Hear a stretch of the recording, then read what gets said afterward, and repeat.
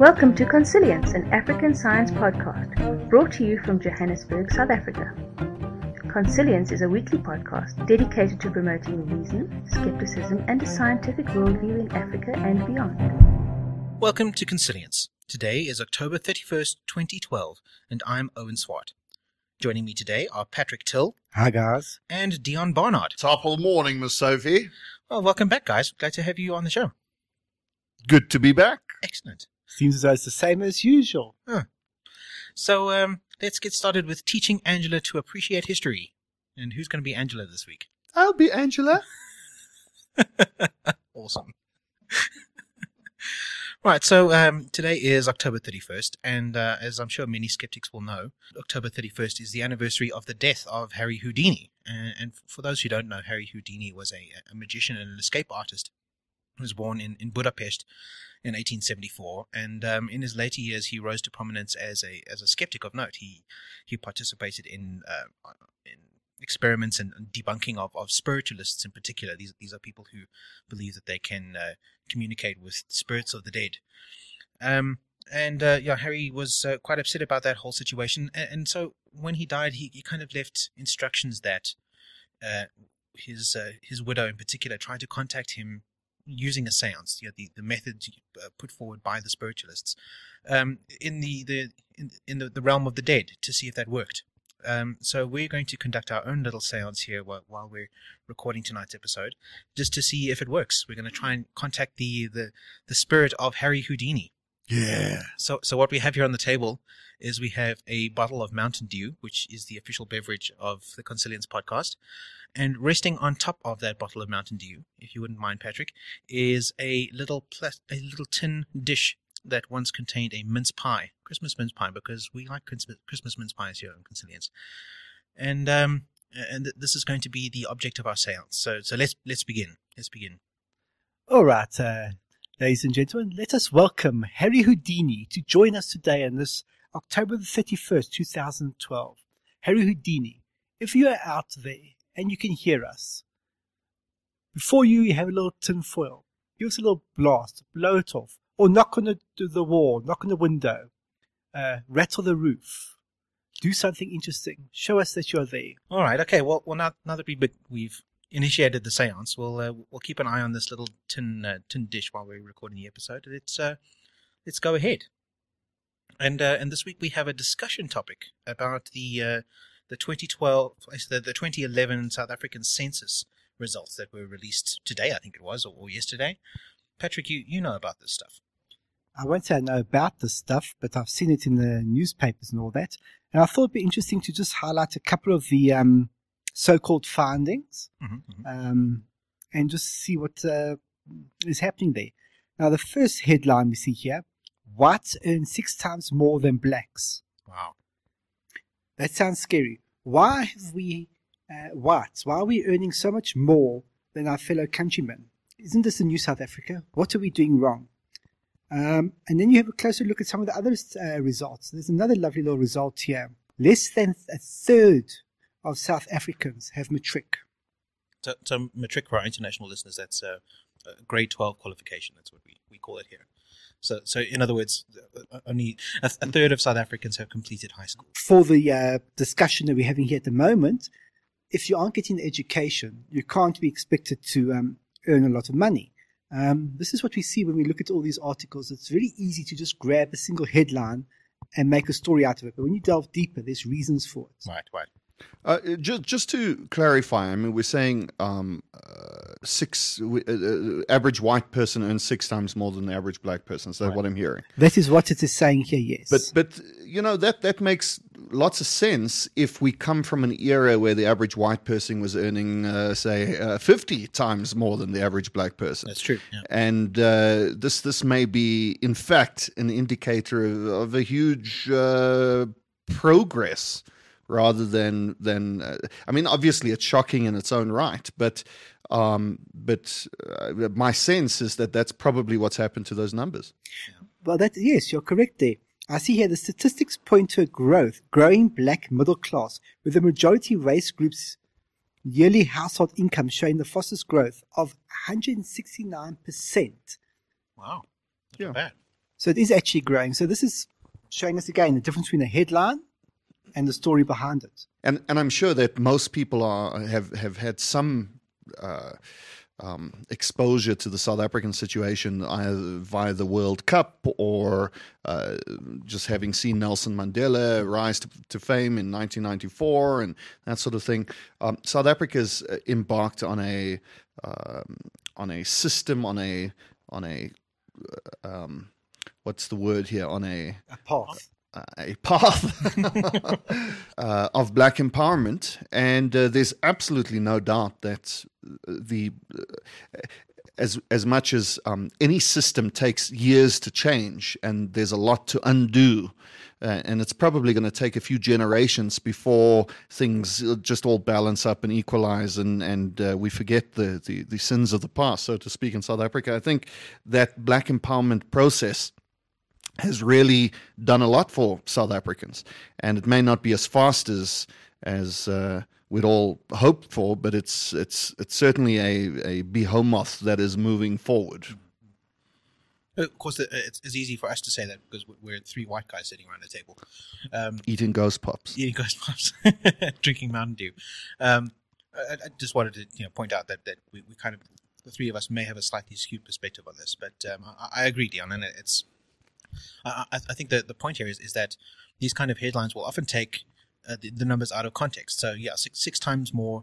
That sounds like a big number, but then let's look at what it was before. I think that's the most important here.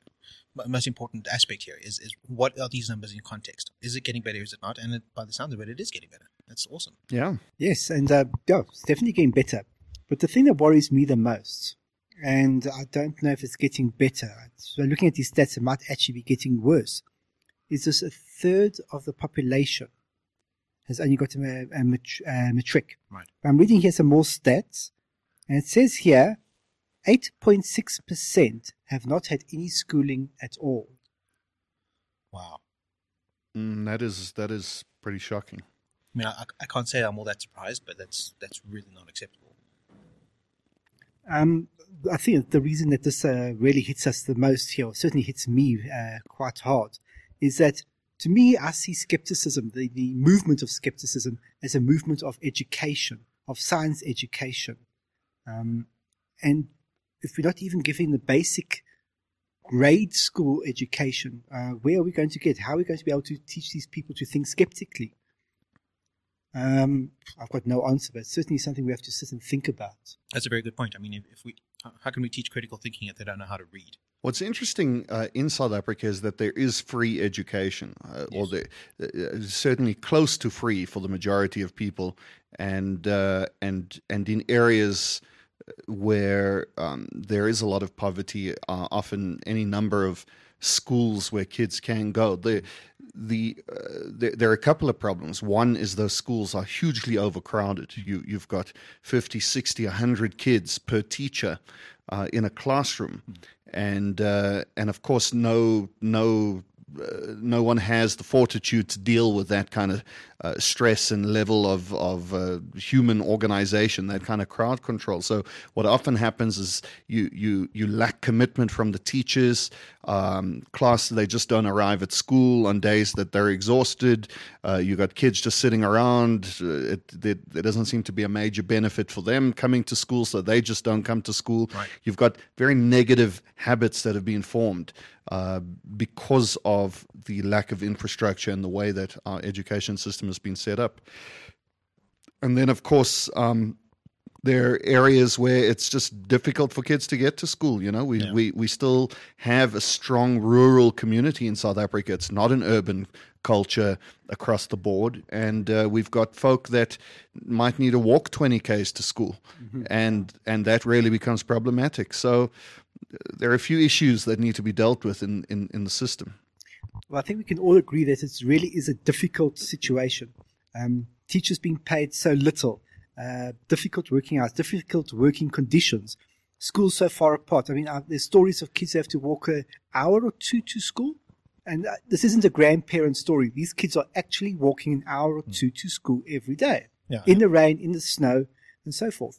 And on top of all that, when they get to school, We had that textbook debacle a couple of months ago. Yeah. And I see it still hasn't gone all the way through to all the places. There's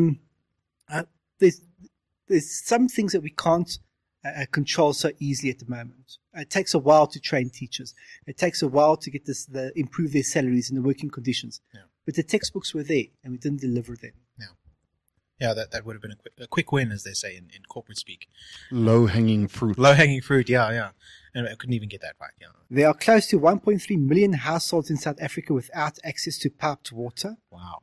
1.3 million. 1.3 million. So that's out of a total population of what was it, something like 50 million? 52 million. But we've got 14 million households. So what's that? Wow. Okay. About 10%. Right. Okay.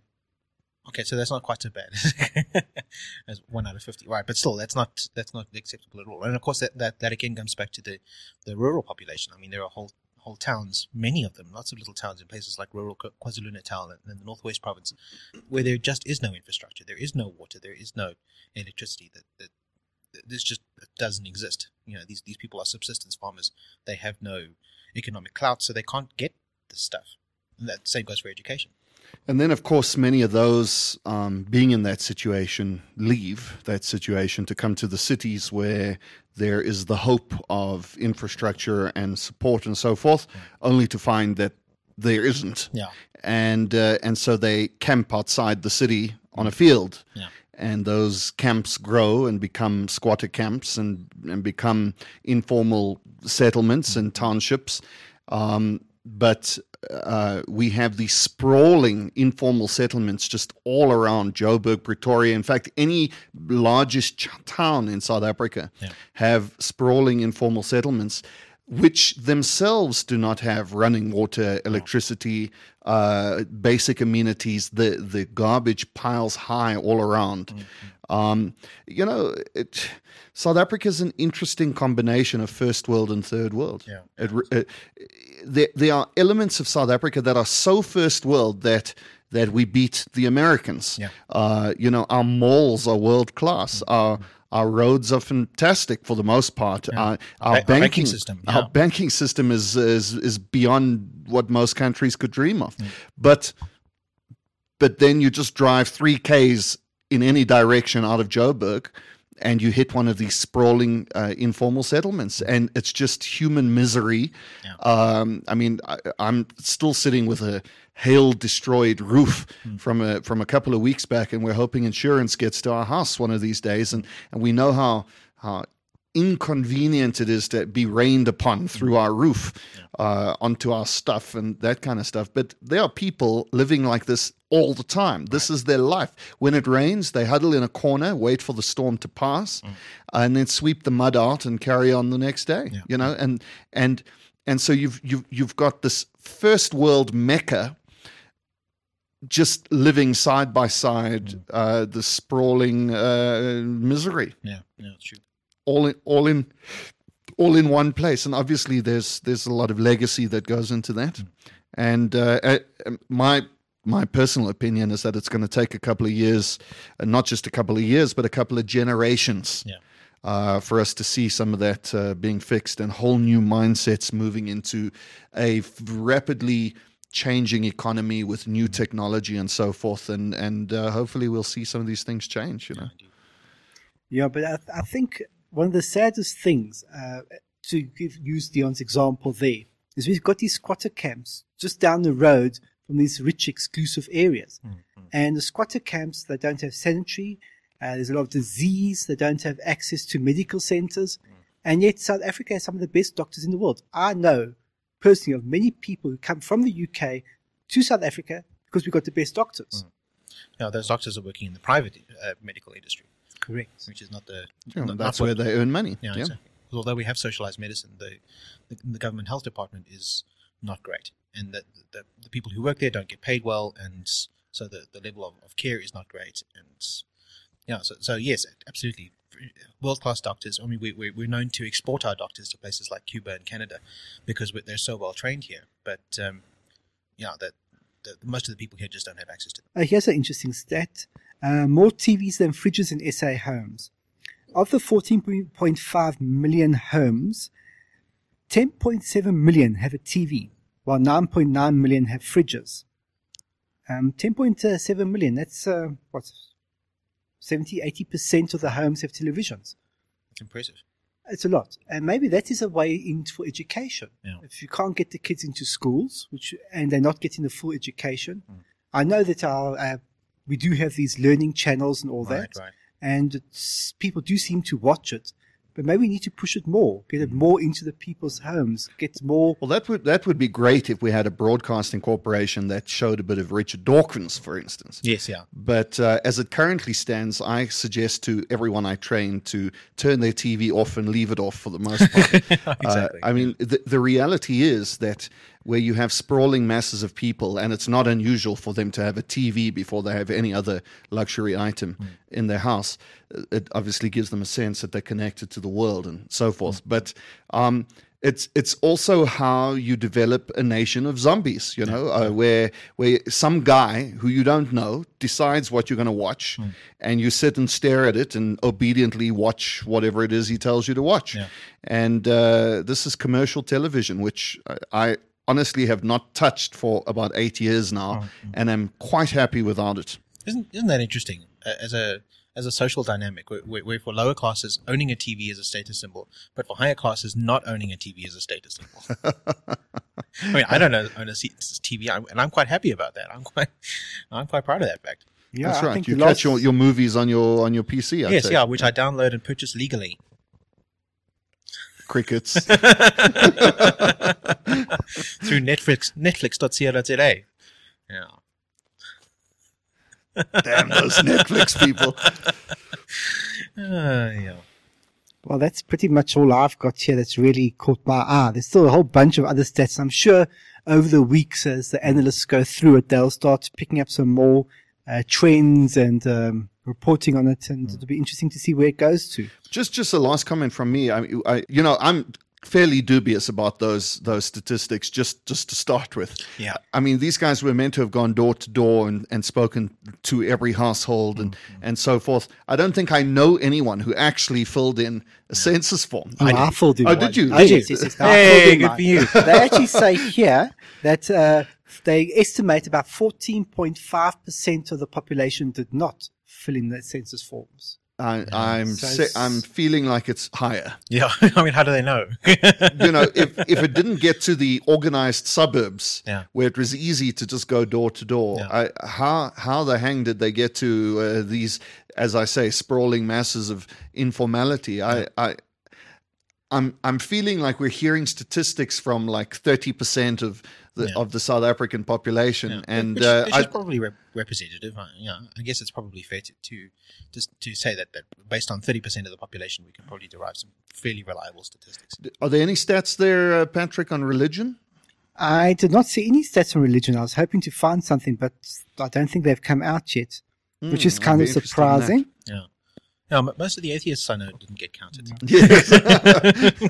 Currently, My most of point exactly. the stats are dealing with money, income, education, amenities, and so forth. But I'm sure some of those deeper questions will Yeah. Well, I mean, rise to the top eventually. it's coming up for election season, so it's not surprising that that's the stuff that would come out first. Do they say how many South Africans use Google versus Facebook?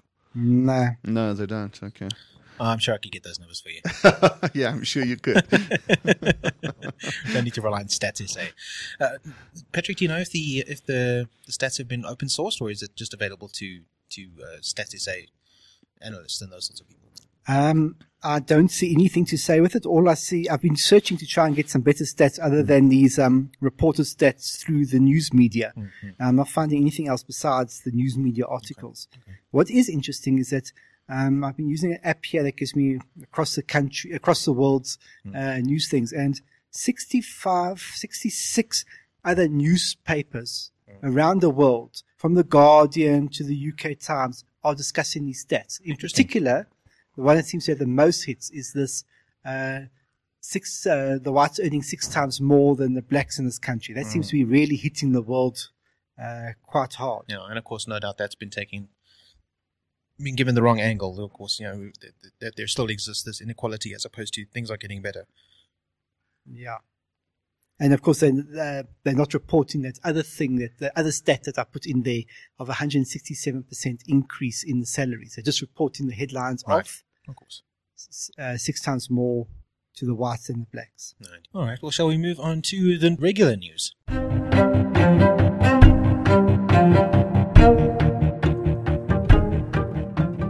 All right, Patrick, you've got a story for us about an actual working Star Trek tractor beam. Oh, awesome. I love tractors. Yeah, well, you got to find some way of getting them from one part of the world to another. Yeah. Physicists demonstrate an actual working Star Trek tractor beam. Is any part of that headline accurate? Apparently, yes. Are there any quotations on that headline? No. This is apparently accurate. It's actually, they've got a tractor beam, Wow. a beam of light that will pull an article. Oh, wow. I'm sure this. They've got a 30 micrometer silica sphere suspended in water, and they managed to make it move. Awesome. Wow, in water, hey? In water. They managed to pull it using light. Yes. Pull it to water. Interesting. Okay. How does that work, Patrick? Phew, there's some very, very big words Are here. they using gravitons? Are they using quantum? No, none of those words. The really fancy words here are Sucker photons. upstream and downstream things. I'm trying to find. Sorry, I can't find my notes here. Is it entanglement? Here we go. Quarks? We've got a Bessel beams axis. Oh, I don't know what that means.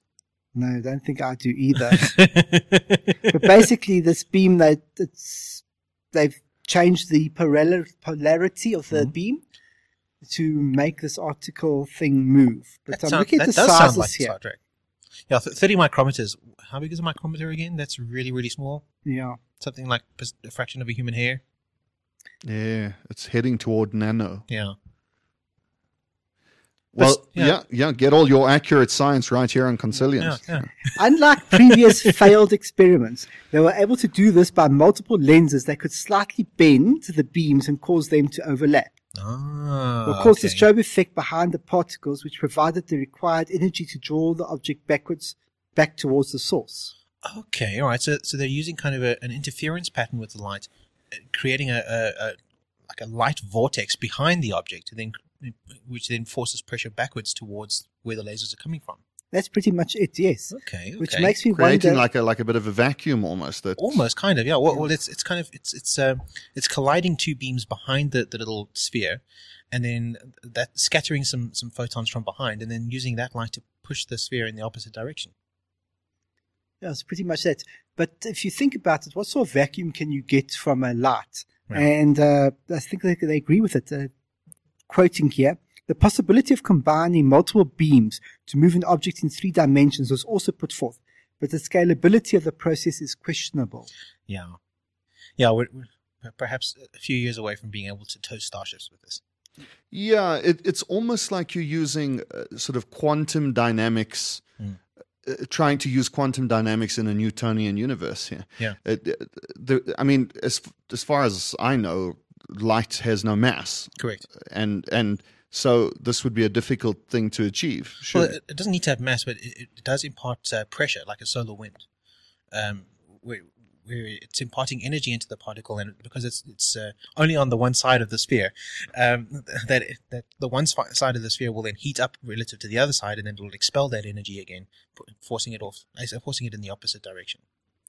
It would be a very, very weak effect, but enough to move it, apparently. Yeah. Well, reading the article, it seems as though it's sort of, if the atom is stationary, floating with no resistance, it might be able to move it a micrometer or two.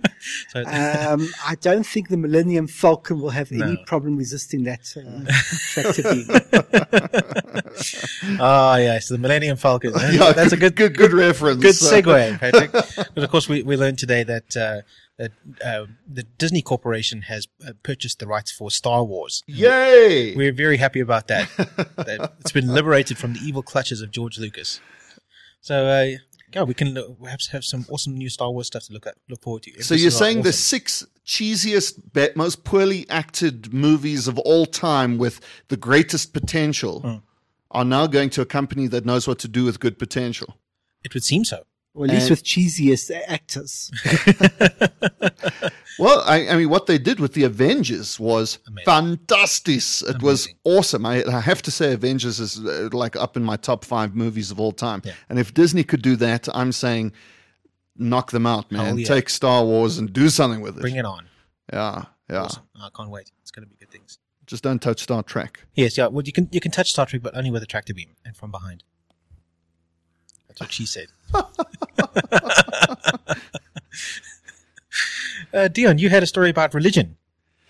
Yeah, yes, it's a lovely, great story from one of our favorite people here on this show. The show where one of our favorite people happens to be Ray Comfort. Yay! It's Banana Man. Woo! Now, not only did he reveal to us the great mystery of why bananas are shaped the way they are, just perfectly shaped for the human hand, the way God intended it to be. Right, right.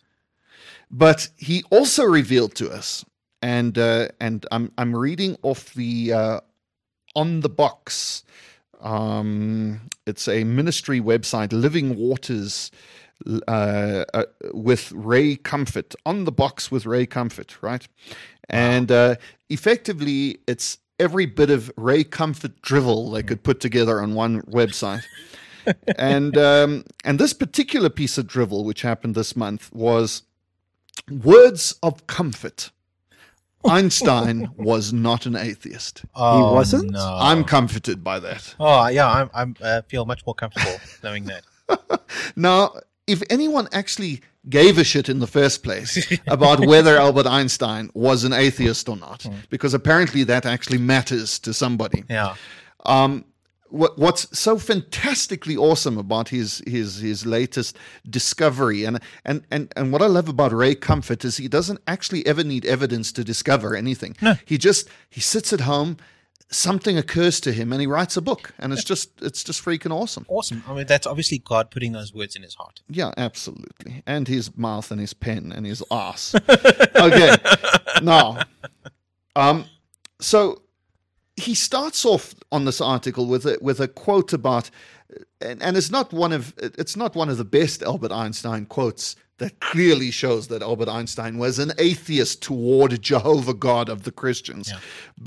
But he puts in one of the quotes from Albert Einstein, which says, the word God is for me nothing more than the expression and product of human weaknesses. The Bible is a collection of honorable but still primitive legends which are nevertheless pretty childish. And he goes on with the rest of the quote, that particular quote. And then Comfort says he was angered by those who alleged that he was an atheist, saying, in view of such harmony in the cosmos, which I, with my limited human understanding, and we all agree with that, am able to recognize, there are yet people who say there is no God. But what really makes me angry, so clearly that's not what really made him angry. What really makes him angry is that they quote me for the support of such views. Okay? Now, he's quoting Albert Einstein. Yeah. And a quote from Albert Einstein, where Albert Einstein is saying, if you want to fight your battle about atheism or non-atheism, don't quote me. Right.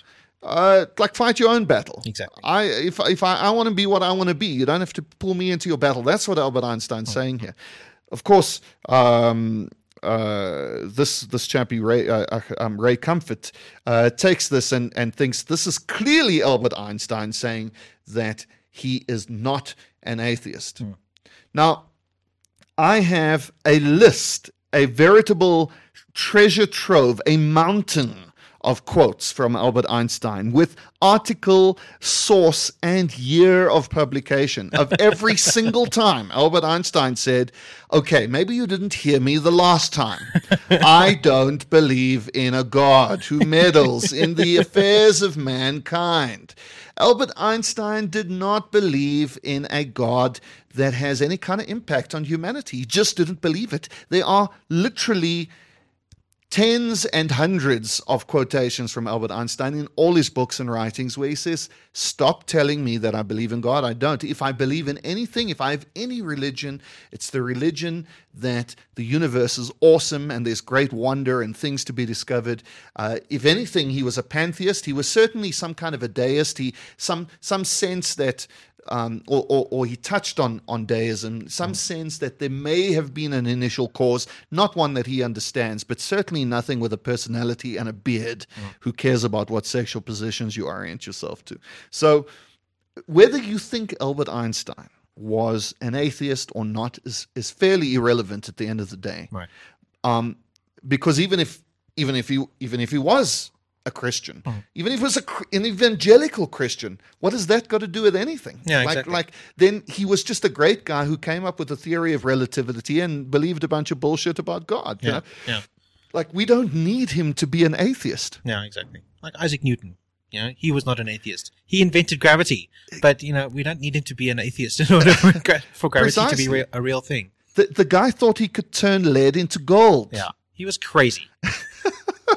But he was awesome in describing how bodies work in the universe. Yeah, indeed. You know? So, yeah. Look, anyone who's interested in this conversation, and it is an interesting one. I mean, there's no doubt that it would be slightly disturbing if Albert Einstein was an evangelical Christian. Let's face it. It would be slightly disturbing. It would be mildly annoying, I think. Yeah, I mean, like cognitive dissonance would be like pretty huge right there. But there's certainly no cognitive dissonance. You read all his writings, you read his quotes. He has a fantastic website that like puts them all together with quotes and years and references. It's called On Truth and Reality, and it is at www.spaceandmotion.com/Albert Einstein God Religion Theology. Awesome. And go there, have a look, read through them all, cross-reference them, and you will realize without any surprise that Ray Comfort is an ass. To sum it up into one quote here, the idea of a personal God is an anthropological concept of which I'm unable to take seriously. Nice. Yeah. Albert Einstein, letter to Hoffman and Dukas, 1946. Well, there you go. I don't think it gets much clearer than that. No. All right. Well, I have a story too. And my story is about mamba venom, which is awesome. Oh, I love mamba venom. Yeah, so do I. For breakfast with... Yeah. It's the breakfast of champions. So if you've ever taken a guided walking tour through the South African bushveld, you have no doubt been briefed on what to do if you're faced with a black mamba, and that is to run like fuck. Well, not really. There's other stuff you're supposed to do. I can't remember. But but running does come to mind. Well, it's a good idea, but apparently it runs at like 40 kilometers an hour. Yeah, so it's faster don't than bother you. running. Yeah. It and runs it's that probably fast. bitten you twice before you know about it. Yeah, so. exactly. Yeah, black mambas are bad news. But what you will have heard is that black mamba venom is among the deadliest in the region. Yeah, forget those fucking Australian snakes. Yeah, please. I mean, puny Australian venomous snakes. Come to South Africa and see a real venomous snake. I mean, a black mamba will stand 2 meters tall ahead of you and then bite you on the face with its deadly shit. It'll fuck you up, right? Don't mess with the black mamba. There are legends that's where In Your Face came from. Yeah, exactly, from black mambas. Yeah. That's how it came. I don't know which is worse with the black mamba. They're poison or they're really bad attitude, because they really just hate everyone. They do. They're not pleasant individuals, really. They don't make good neighbors to black mambas. And they're big ass snakes. They're like 3-4 meters long. They're huge and they're frightening, scary motherfuckers. But there's good news. We don't have to kill them all because new research suggests that they are good for more than just scaring the shit out of tourists. And this comes from a study that was published in Nature by Sylvie Diochot and her colleagues from the Centre National de la Recherche Scientifique, which sounds bloody sexy. It does sound sexy, and translated that means the French National Centre for Scientific Research. Oh no, that doesn't sound sexy at all. It's not quite as sexy. So what the study was about is that they're looking at how pain works in the human body, and one of the ways that it works is through acid-sensing ion channels, which are these tiny little molecular structures in your cells and in your nervous system, and an activation of those channels causes pain. And there was a recent study looking at a particular kind of snake venom, not mamba venom, it was another snake, not the venom itself, but a peptide contained within that venom, which, when exposed to these acid-sensing ion channels, or ASICs, was able to create pain without any kind of nervous stimulation. This was in mice. This study was done. But now this study that Diosho has published was looking at the effects of mamba venom, or at least a peptide found in mamba venom. They've called it mambalgins. These peptides are mambalgins. That's great. Mambalgins. Yeah. And these mambalgins are able to inhibit the function of these ASICs, these acid-sensing ion channels, to virtually remove pain. They have apparently they're extremely effective in mice. This hasn't been done in humans yet. And another bonus is that there's much less of a tolerance effect than morphine. So this stuff not only is extremely good at removing pain, but there's a lot less addictive quality, and you don't have this effect of, like with morphine, when you take a certain amount now to remove your pain, the next time you have to take a little bit more to remove that same amount of pain. The time after that you have to take a little bit more because you build up a tolerance to it. That does happen with these mambalgins, but to a far lesser extent. So it's in general a better analgesic than morphine, at least in mice. So what you don't be fooled. If a black mamba bites you, you will feel pain. Yes, it will hurt like fuck for about 20 seconds, and then you die. Before you die. So there is a correct way to do this at home, kids. Yes, yeah. Don't. You have to milk the mamba. No. so we're not talking about raw mamba venom here that's being injected into mice. This is a specific peptide that's been isolated out of the mamba venom, the mambalgins peptides. And it looks like this is a promising new avenue for analgesic research. And I think we can probably expect to see this kind of thing in humans in a few years, because it seemed very promising. Yeah, well, that's quite exciting. Yeah. Oh, What are the mambalgins called in Star Wars? The midichlorians. The metachlorians. Yeah. Do you think they're similar? Yes. No. I don't know. Do they look like Mickey Mouse? I don't remember in the 3 Star Wars movies anything about midichlorians. I don't recognize the second and third Star Wars movies. I only recognize the first one, the one and only Star Wars movie. The rest are just spin-offs. Which was number 4. No, it's number 1 and only. You're right. The first one had no number. There you go. It was just called Star Wars. There was no other names. Yeah, and that is the official view of the show. Yeah, so that's good news. And Dion, you've also got some good news about human population explosions. Yeah, it's always good news to know that humans exploded more Yeah, I like in population. Yeah. So, the story is that previously unknown human population boom has been revealed by DNA. A massive expansion occurred about 40 to 50,000 years ago, says the article. So I'm reading from the Daily Mail in the UK. And apparently DNA sequencing has revealed that a previously unknown human population boom happened between 40 and 50,000 years ago. Wow. It's a new study. And what they're doing here is they're sequencing Y chromosomes from 36 men. And in doing this, they revealed that a 10-fold increase in the number of genetic markers nearly 20,000 years after the first ancestors left Africa has been found. Awesome. So until now, they thought that the biggest population boom of modern humans was the Out of Africa event, right. being not the movie, but when the first fairly hairy people left the Serengeti, effectively. And but as it turns out, there was a much bigger boom that happened quite a few thousand years later. Wow! And what they don't have, there's no real evidence geologically to suggest that there was some incredible thing that made everybody want to have babies, or there's some specific reason why that should have happened. Yeah.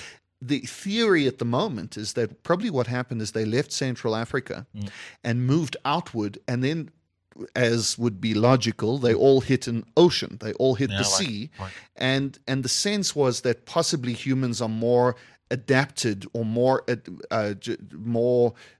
genetically capable or just more suited to surviving optimally at a coast. Okay, sure. Than they are inland for various reasons, and that that when they hit the oceans, it just would have created a good opportunity for everybody to flourish and grow and have lots of sex and babies. Awesome. Well, I know what Michael Tellinger's hypothesis would be, and that is obviously aliens. Obviously. Obviously. There can be no other Yeah, it reason. was aliens. They came, and then population explosion happened. It was the Egyptian aliens. Yes, yeah. Those Aliens like Zimbabweans. Yes. Mozambique. Which aliens are these? Yes, yeah, those ones. The Anunnakis. Illegal aliens. Yeah, the Anunnakis who built the kraals. Those aliens. They did it. Why couldn't we build crawls? Now, Apparently weren't not. they related to Goliath? Probably. Yeah, any old nonfiction will do right now.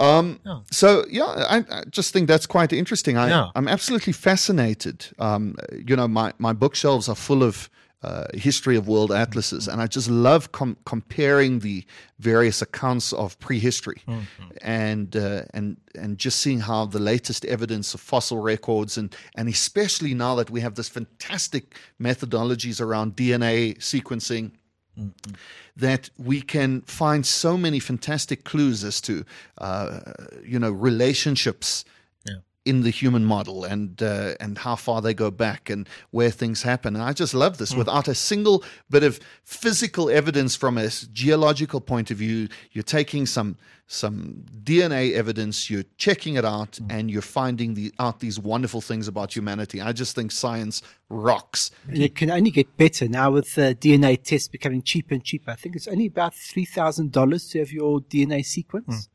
And as it gets cheaper and more available, they discover more and more things as the pool gets bigger and bigger for all this. The amount of data they have. The more data, the more you find these things. Which leads me back to last week's episode on Brying, and how I complained that we were having the wrong argument, that we really ought to be arguing about why the hell it is we think we should eat our distantly related cousin. Right. The fact is that our great to the power of 27 or whatever it is grandmother was the same human being, or not human being, something like a mouse more like it, was the same creature that and we're literally we're eating that distant relative, Eating our cousins, eating our cousins. Somehow that's all right. We all do it. I mean, I just had a ham sandwich. In fact, a horrible pig-type hot dog earlier, which tasted lovely. Well, awesome. And we do it, but we certainly have some cognitive dissonance there. I mean, we turn something off in our brain, and my sense is that the more we look into the evolutionary processes of our past, of just the migrations of humans, and then going back further and seeing the grayer areas starting to develop around how species branched off from species. The more we understand evolution, the more we understand our relationship with everything else that is alive on planet Earth, the harder it is going to be for us to live the lifestyles we've always lived. We're going to have to start making adaptations and changes. I mean, it's this type of thinking that has created so many wonderful breakthroughs against things like slavery, against bigotry, against racism, because we start to understand there are no races. Yeah. It's a superfluous, it's a superficial differentiator, based on pigmentation. Yeah.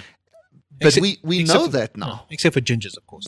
They have themselves. Yeah, but they're from the aliens, Yes, the that's true. Anunnaki, That's true. those guys.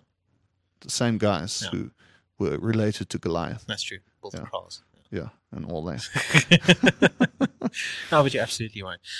There's another aspect to the story which is interesting. When we're dealing with the historical sciences, so that's things like archaeology and anthropology and paleontology, there's seldom an opportunity to make predictions.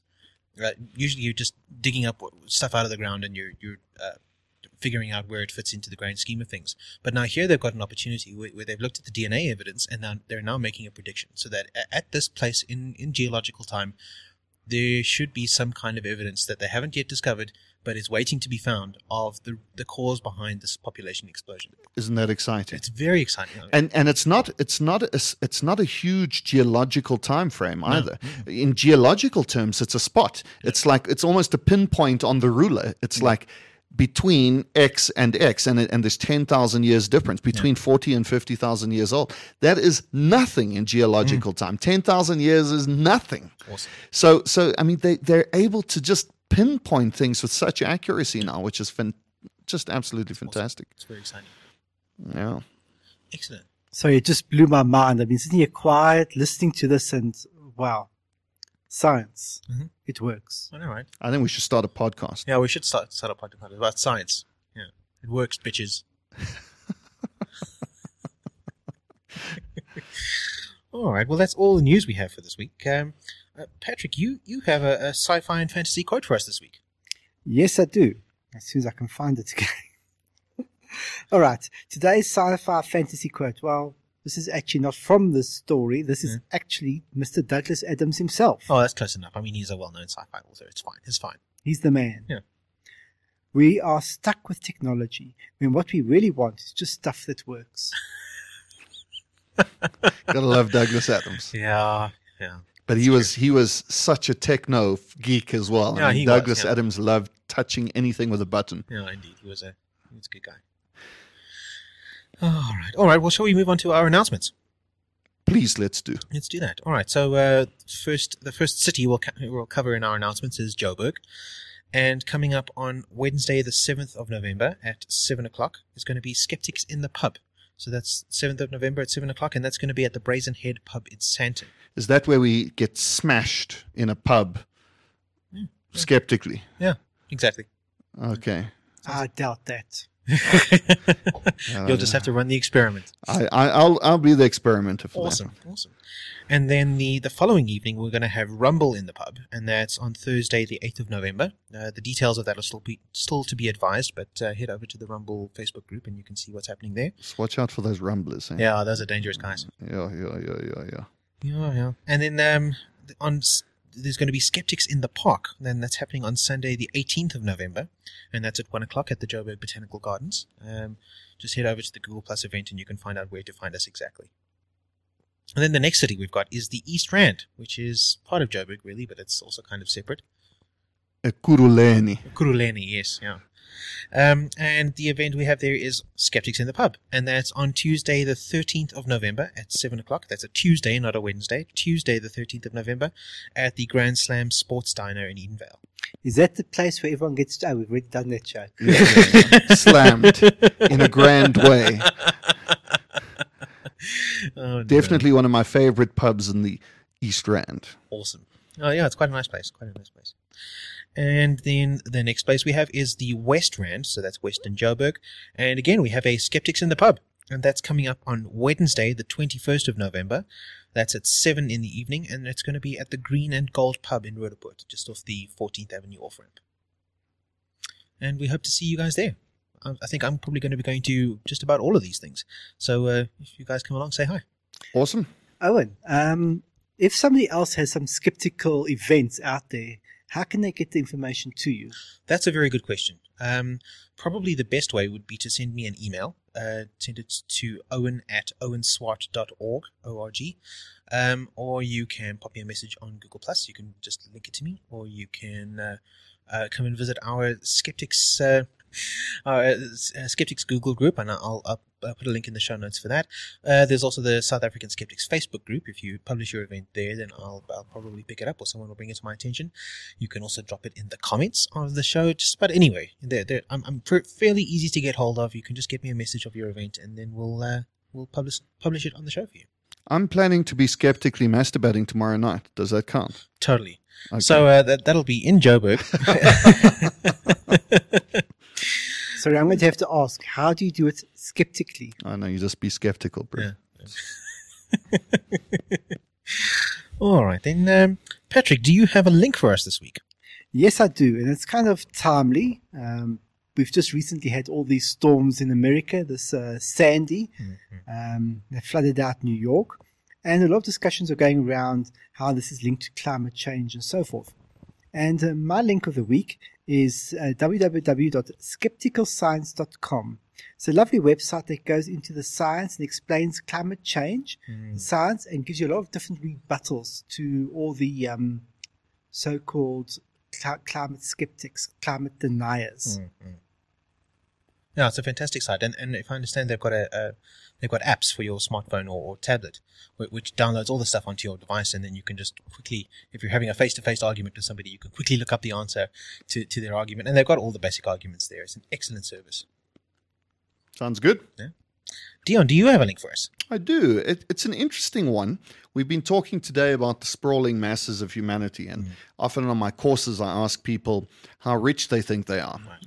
And I asked them to rate themselves from poorest to richest in the world if there were 7 billion people in a line. And they always tell me without fail, oh, they'd be on the bottom end of that line, way down there. The same people sitting in my course have cell phones, gelled hair, nice clothing, and a handbag, you know. And they arrived either in a car or a taxi, but they were able to afford whatever it is that they did.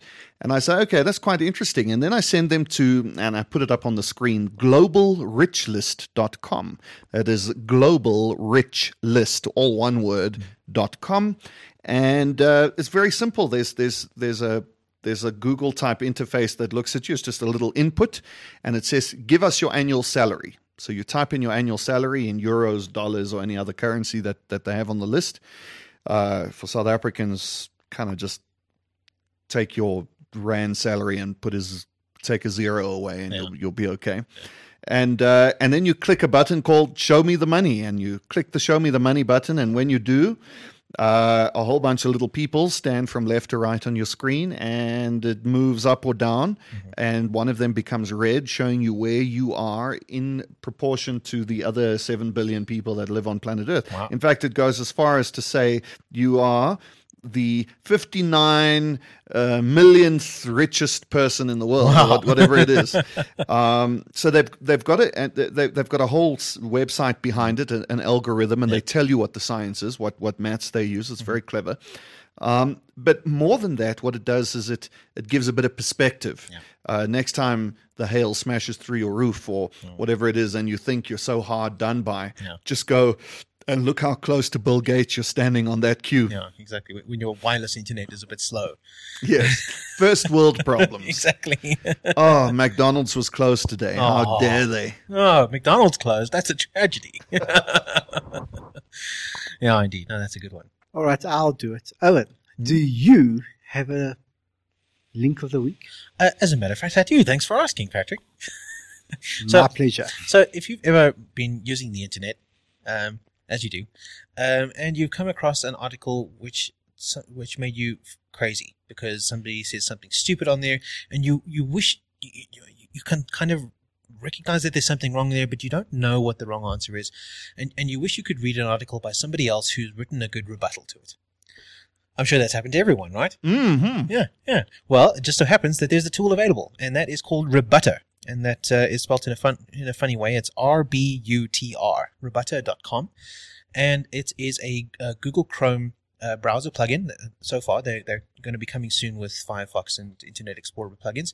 And what it does is when you go to a page, and if somebody has linked it to a rebuttal article, it'll pop up a little notification in the corner of your screen and saying, over here, there is an article that is rebutting this article that you're reading now. You can click over and then go see what's happening. And then once you've installed the browser extension, you can join the Rebutter community. And if you have identified or written an article that rebuts another article, you can link the two together so that other Rebutter users can benefit from your experience. Wow, that sounds fascinating. Yeah, it's a pretty nifty tool. It's especially useful around election time, like it is in the States at the moment, and we're going to be getting it in South Africa soon as well. When you're looking at an article that's written from a particular political point of view, and you're kind of curious to see what the counterpoint is. Well, there it is. It's right there. There's a link in the corner, and off you go. So it's a nifty little tool. Good, man. It'll help us with our bullshit detection. Hopefully, yeah. That's the idea. Speaking of bullshit detection, ladies and gentlemen, I've got some bad news for you. Our tinfoil is still standing on top of this Mountain Dew bottle. The great Houdini chose not to reveal himself to us this year. Do you think Harry will mind if I take that off so I can have some Mountain Dew now? Oh, I'm sure you won't mind. Oh, there we go. Thanks, Harry. There's a mozzie on the side here you can zap as well. Awesome. Oh, wait, don't kill him. It might be part of our genetic heritage. There we go. There we go. All right, Patrick. So where can people find you on the internet? I can be found all over the place in all the good social media sites with the username TheMyst1971. That's TheMyst 1971. Awesome. And Dion, where can people find you on the internet? Well, my name is spelled Deon, Barnard, Barnard. Google that, and about 25 websites will appear with me in it. So you're the top ranking result. That I am. No Google can get there. It's fairly prolific. Nice. DionBarnard.net is probably a good place to start. Awesome. And Owen? Well, you can probably do the same with me, actually. I just got an email notification yesterday that my Google-approved authorship has gone through. So if you Google Owen Swart, you should find me fairly easily. You would have been able to do that anyway, but now you can see pictures of me right there in your Google search results. Otherwise, you can just go straight to owenswart.org, OWENSWART.org. I'm Googling you right now. Let's see what comes up. Naked pictures of Owen Swart. Oh my God, look at that. Awesome. So you got the right one. That's awesome. Fantastic. You are, in fact, the very first find there. Excellent. Your Google Plus site, whatever that is. Perfect. That's good news. Okay. Unfortunately, it's Google Plus, folk, but further down there's a Facebook link for anyone who wants a real site. Yeah. That's only because Facebook won't share their data with Google, bastards. All right. Well, that is all we have for you this week. Thanks to my co-hosts and to you, the listeners. Be sure to join us again next week for more Consilience.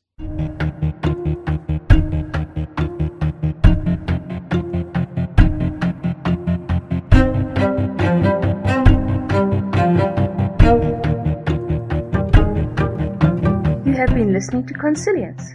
Our website is consilience.wordpress.com, and you can send us an email to consilience.cast@gmail.com. Theme music is The Optimist by Zoe Keating from freemusicarchive.org.